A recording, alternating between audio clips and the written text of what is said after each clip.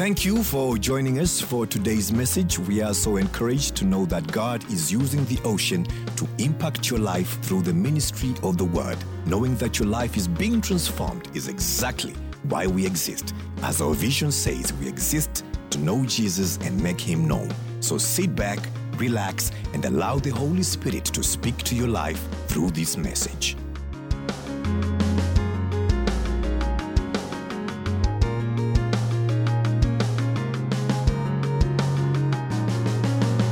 So as Effie said, this week is day 7 of our time of corporate prayer and fasting. And I'd just like to encourage you today to spend some time to pray for a prayer point. We're praying for our church, leadership, and staff. It's really important that we stand behind them because they are the wheels behind the Ocean Church. So please, I encourage you, let's pray for Ocean leadership and church staff. And as we're talking about prayer and fasting, I just want to highlight something that was shared this week during our times of corporate prayer.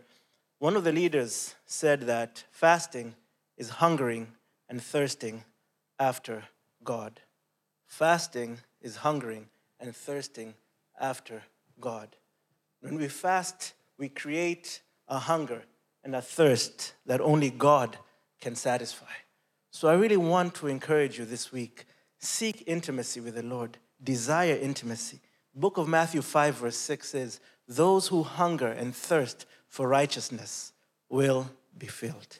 And as you seek the Lord through praying and fasting, I guarantee you, you will be filled. Amen? And I just also want to extend an invitation to those of you who have been unable to join us for one reason or another.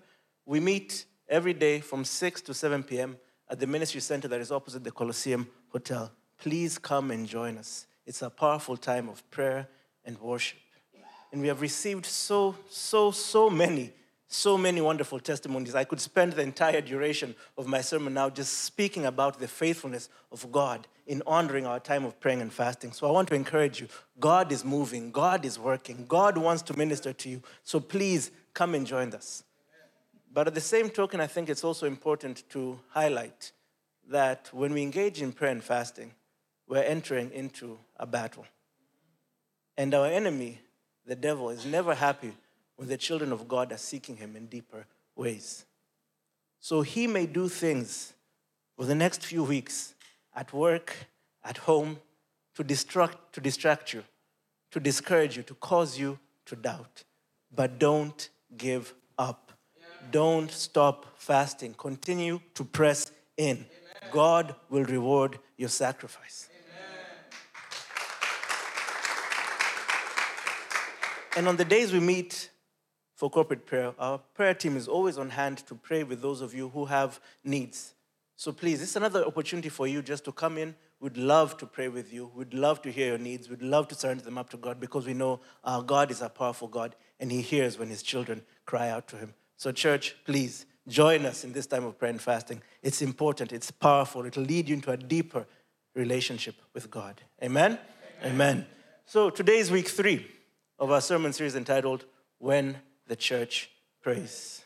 And today we're going to be looking at what happens when the church decides to engage in earnest corporate prayer. Now, the world we live in seems to be in many ways out of control. There are a lot of frightening things that are happening all around us. We just need to watch the daily news, read the newspaper, or take a look at our lives or the lives of our loved ones. Faith weakens, sickness comes, finances disappear, divorce looms, loneliness suffocates, friends betray, careers stall. You name it, the challenges of life confront all of us, and there's nothing we can do to stop it. However, the good news is, even though we may not be able to stop these challenges, we can choose how we respond. So church, I want to ask you something this morning. How do you respond to the challenges of life?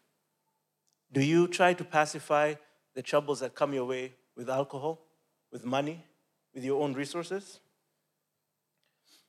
Do you try to use your own strength, your own wisdom, your intelligence, your friends, your own resources? Because if you do, I want to tell you, you are sure to fail. Those things are only a temporary solution. There's only one permanent solution to the troubles that plague our lives on a day-to-day basis, and that is prayer. Amen. Prayer is the only way that we can go through the seasons of life in peace, knowing that our Father in heaven is with us and he fights our battles. Amen. So I'd like you to turn with me today in the book of Acts chapter 12, verse 1 to 16.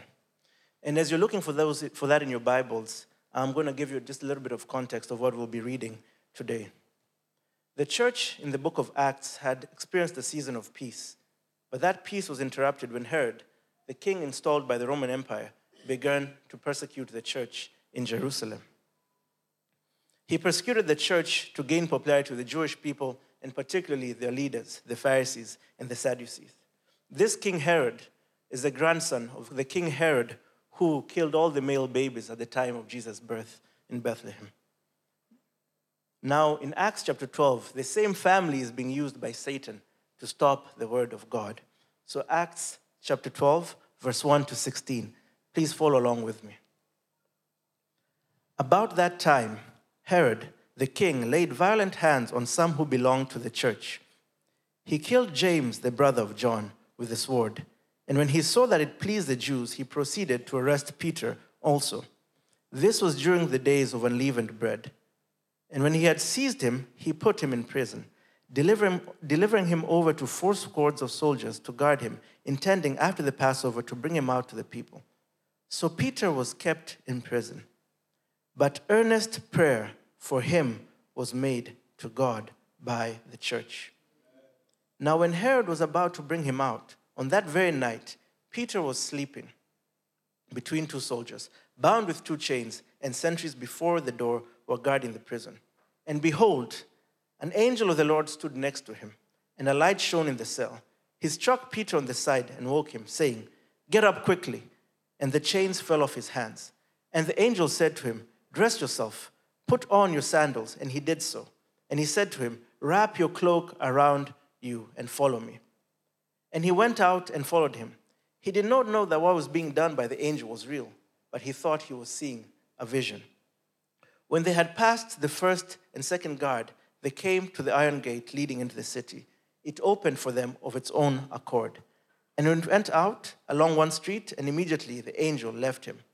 When Peter came to himself, he said, "Now I'm sure that the Lord has sent his angel and rescued me from the hand of Herod and from all the Jewish people who were expecting." When he realized this, he went to the house of Mary, the mother of John, whose other name was Mark, where many were gathered together and were praying. And when he knocked at the door of the gateway, and a servant girl named Rhoda came to answer. Recognizing Peter's voice, in her joy, she did not open the gate, but ran and reported that Peter was standing at the gate. They said to her, "You are out of your mind." But she kept insisting that it was so, and they kept saying, "It's his angel." But Peter continued knocking. And when they opened, they saw him and were amazed. This is the word of God. Let's pray, church. Dear Heavenly Father, I thank you, Lord, that we can come before you as your sons and daughters, Lord, just to learn from you, Lord. To see the amazing things that you did, Heavenly Father, in the Bible, and to also know that you do those same things here and now, Father God. So, Lord, as we come before you to learn about prayer, Lord, which is really seeking deeper intimacy with you, would your Holy Spirit come and convict our hearts, Father God, and direct us and teach us, Lord. Lord, use me as your vessel today to minister your word to your people for your glory. It's in your mighty and holy name I pray. Amen. Okay, so we see from our reading that the early church had already lost the Apostle James, and Peter was now in prison. But how did they respond? We don't see them protesting or planning some kind of prison break. They prayed. Prayer was their only weapon, and it proved to be the strongest weapon. Instead of planning for Peter's funeral, they were pleading for Peter's future. This should remind us in those times when the doctor says, this person only has such and such hours to live, such and such days to live, we should not begin planning for a funeral. We should plead to God for their future. Now, if you're in the habit of highlighting things in your Bible, I'd like you to look at verse number 5. It says, but earnest prayer. But earnest prayer for Peter was made to God by the church. But earnest prayer. Let's say that together, please. But earnest prayer. And I love this little word, but, because it indicates a change in direction. We read that James was dead, and now Peter is in prison, but the church was still praying. Why? What gave them this faith to continue to press into God? I believe it's because they realized that by their own strength, they couldn't change their circumstances, but they knew that through prayer, they could access God's power to make the impossible possible. They knew that they could access God's power to make the impossible possible. You see, the church was powerless against Herod, but they knew that God wasn't. And so they acknowledged their need for God's help and asked him to intervene in their situation. Prayer should always be our first response and not our last resort.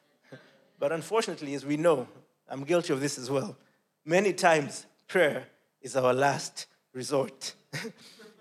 We find ourselves praying only when we realize that there's nothing that we can do of our own wisdom, but only God's intervention can save us. That's when we pray. Essentially, what we're saying when we do this is that we only see God working, or we only see the usefulness of God in special circumstances, but we do not see the usefulness or the power of God in all circumstances. Think of it this way. The things we pray about are the things we trust God to handle. The things we do not pray about are the things we believe we can handle on our own. Is that anybody here? Mm-hmm. Because if you're really counting upon God to do something, then you will pray about it. You will trust him, you will communicate with him. But if you're not counting on him, you will not pray. If you're counting on something or someone else, you definitely will not pray. But church, the Bible tells us in the book of Thessalonians, we should pray at all times and on all occasions. Not just emergencies, but at all times and on all occasions. Why?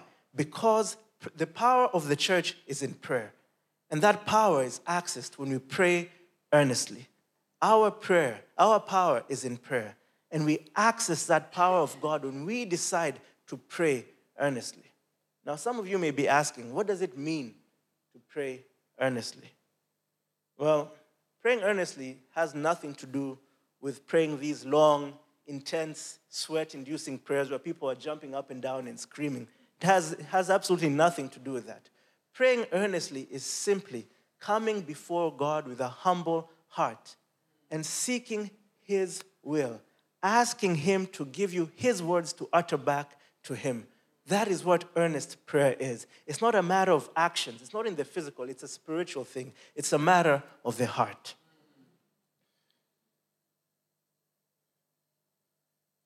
And we can see in this scripture that the church made earnest prayer for Peter. And what happened when they did? He was set free. I mean, if you go back to the scripture and you read properly the situation that Peter found himself in, he was in prison with 16 guards. Now you need to remember, the reason Herod took special care to ensure that Peter would not escape is because this guy already escaped from prison twice.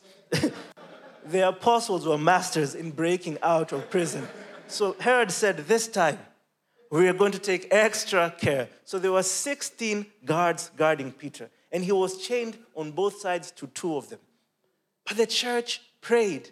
The church made earnest prayer on his behalf, and he was released. I mean, does this make sense to you? No. It doesn't make any sense. And the thing is, we're not alone. When you go back and read the disciples themselves, Peter comes back. He is in days, he's happy. I've been freed from prison. And he gets there, and these people are praying for him. And this girl goes and says, oh, Peter is here. They're like, no, it's not possible. You must be crazy. No, it's not possible. It's his angel. But they were praying. So you have to ask yourself, what are these people really praying for? And you know, sometimes I think these things happen to us ourselves. Yeah. But God can do the unexpected things. Yeah, amen. And just as we have seen in this scripture, miracles happen when God moves. And God moves when the church prays earnestly. Amen. That's why these men and women were gathered together in Mary's house to pray for Peter. They understood. They understood that there's something especially powerful about the church gathering together to pray earnestly and unitedly for a common cause. Okay?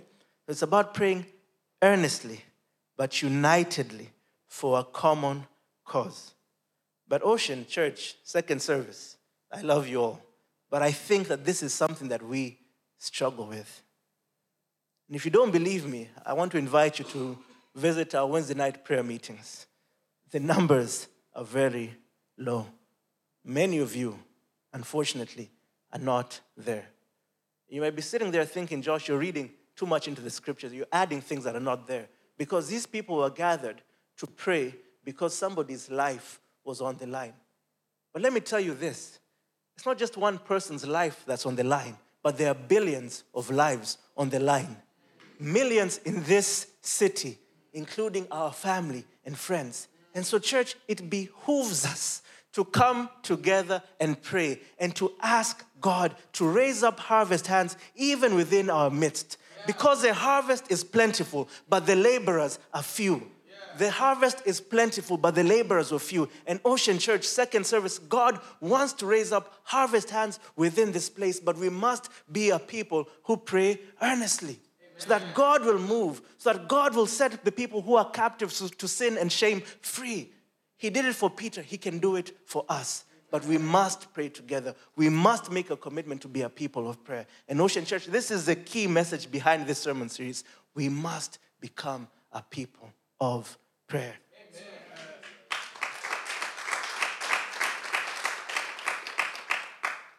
The early church did not possess armies with weapons compared with the nations and kings. They seemed powerless. But on the contrary, they were more powerful because prayer was their weapon. And you know what? Prayer is our weapon too. And I'm going to repeat this over and over again. Prayer is our weapon too. We have the access to the same God who performed those miracles. Jesus Christ is the same today, yesterday, and forevermore. God has not changed. He still does the same things. He still answers our prayers in the same ways. And that's why we're emphasizing prayer is our weapon too. As the Apostle Paul says in 2 Corinthians 10 verse 4, the weapons we fight with are not the weapons of the world. On the contrary, they have divine power to demolish strongholds. The weapons we fight with are not the weapons of the world. On the contrary, they have divine power to demolish strongholds. So we should not fight our battles as the world does. Because in prayer, we possess the power of God. The world is not shaped and changed by leaders, but the world is shaped and changed by an almighty God who responds to the prayers of his people. Amen. And if we believe this, then we will refuse. We will absolutely refuse. We would be uncomfortable to stand idly by as the world gets more messed up by the day. Prayer is a powerful weapon on the part of the children of God to change events. And when we pray in accordance with God's will, we must believe that he will hear and answer our prayers.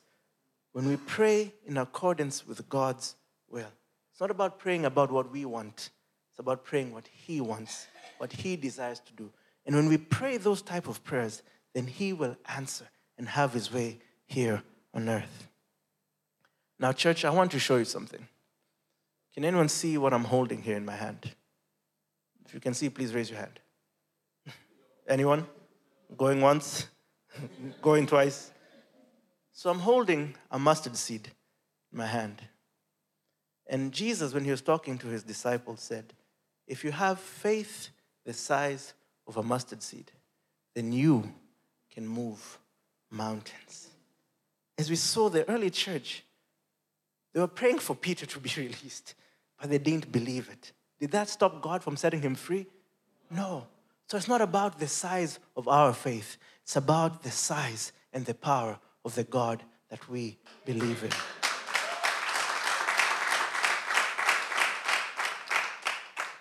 So, church, for the past 3 weeks, we have been talking about prayer. But we're a church that believes in reading, but in also doing the word. So today I would like us to engage in a few moments of collective corporate prayer. And there's two things that I'd like us to pray for. If you follow the news, track social media, you will see that there's a lot of clamor about whether or not this year there'll be free and fair elections in Tanzania. But I know that God desires for Tanzania to have free and fair elections. Now, while the outside world speculates, I want us to be a church that decides today that we are going to make earnest prayer for our nation's elections, that we are going to make earnest prayers for our nation's leaders. So I want to ask you to please stand with me right now, and we are going to pray at this moment that God will bring peace in Tanzania, that God will bring justice, that God will help us have free and fair elections, so that His will be done. So church, don't let me pray by myself. Let's pray together. We'll just take a few moments. Let's pray together earnestly that God will move in this nation. Let's pray. Dear Heavenly Father, we come before you this morning as the Ocean Church, Lord, just to say thank you, Lord, that you have given us access to you. You have given us access to your throne, Father God. We thank you, Heavenly Father, for this nation of Tanzania, where you have called us all to live right now, Heavenly Father. Lord, you know that we're having elections this year, Father God. And we know that, Lord, there's a lot of confusion, Heavenly Father. There's a lot of clamor, Father God. But you bring peace to the storm, Heavenly Father. You are the God who calms the storm, Father God. And we know that you have called us, Lord, to pray for our leaders, that we will live quiet and peaceful lives, Father God. So today, Heavenly Father, as your children, we come before you, Lord, to lift up the nation of Tanzania, to lift up the elections, Heavenly Father, that will be happening in October or November, Heavenly Father. Would you have your way in this nation, Father God, that your will reign, Heavenly Father, that peace will reign, Father God, that justice will reign, Heavenly Father, that integrity will reign, Heavenly Father. Father God, we lift up the National Electoral Council, Father God. We pray, Father God, that you will equip their leaders, Heavenly Father, with a godly character, Father God, that as they are planning this process, Heavenly Father, it will align with your will, Heavenly Father. And Father God, even when the ballots are cast, Father God, we pray that it will be done in a way that is pleasing to you, Heavenly Father, that everyone, Heavenly Father, will be given exactly what they deserve to be given, Father God. We pray in your mighty and holy name, King Jesus, today, that you will reign in Tanzania, Heavenly Father, that you will take over the government, Heavenly Father, that you will turn their minds to you, Father God, because, Heavenly Father, we know that you are an almighty God, Heavenly Father, that there's nothing beyond you, Heavenly Father. Your word says that the hands of kings are in your hands, Father God. So would you mold this government? Would you shape this nation, Father God, and turn us back to you, Heavenly Father? We thank you that when we cry out to you, Father God, you hear us. We thank you, Lord. We thank you, Father. Oh, Lord, we worship you. And churches, we're in the same spirit of prayer. I would like us to pray about something that is a bit closer to home. Now, just like Peter, I know that there are members of our church body who are locked up in the jail of guilt. They're tied up with sin and shame and addictions. But just like God sent his angel and a light shone, and Peter was set free, I know that God desires to set our brothers and sisters free. He who the Son has set free is free indeed. So let us pray collectively today, church, earnestly that God will set our brothers and sisters free from the things that so easily entangle them. Let's pray together. Dear Heavenly Father, we come before you and we say thank you, Lord. We thank you for this church, Heavenly Father. Thank you for your children in this church, Father God. You will know your needs, Heavenly Father. That you will give strength, Father God. That you will give wisdom, Heavenly Father. That you will instill with us, Lord, the love for your word, Lord. That you will instill with us a love for purity, Heavenly Father. We thank you, Father God. We worship you. We give you praise, Heavenly Father, and we just pray that, Lord, you will instill your word in your children's hearts so that they will live pure and clean lives, Heavenly Father. We pray that you will open the gates today, Heavenly Father, that you will shine the light in, Heavenly Father, and remove every aspect of darkness, Father God. We pray for every chain and bondage to be broken in the mighty name of Jesus, Father God. We pray that your children be set free, Lord, to live a life that you have called them to live, Heavenly Father. We stand here on the promise of your word, Lord God, that he who you set free, Lord God, is free indeed, Heavenly Father. So let the ocean today walk in freedom. Let the ocean today walk in restoration. Let the ocean today, Heavenly Father, walk in purity, Father God. May we be no longer shackled by the things of this world. May we no longer desire the things of this world, Father God, but may we desire you, Lord. This is our heart's desire. This is the core of our church, Lord, to know you and to make you known, Father God. So set us free, Lord, to advance your kingdom, Father God. Clean us, Heavenly Father, and we'll be clean, Father. We thank you, Lord Jesus. We glorify you because we know, Lord, when we gather as your children to pray earnestly for a common cause, Heavenly Father, that you hear and that you move. So we bless your mighty and holy name for hearing us today. Lord, we thank you. Church, you may have your seats.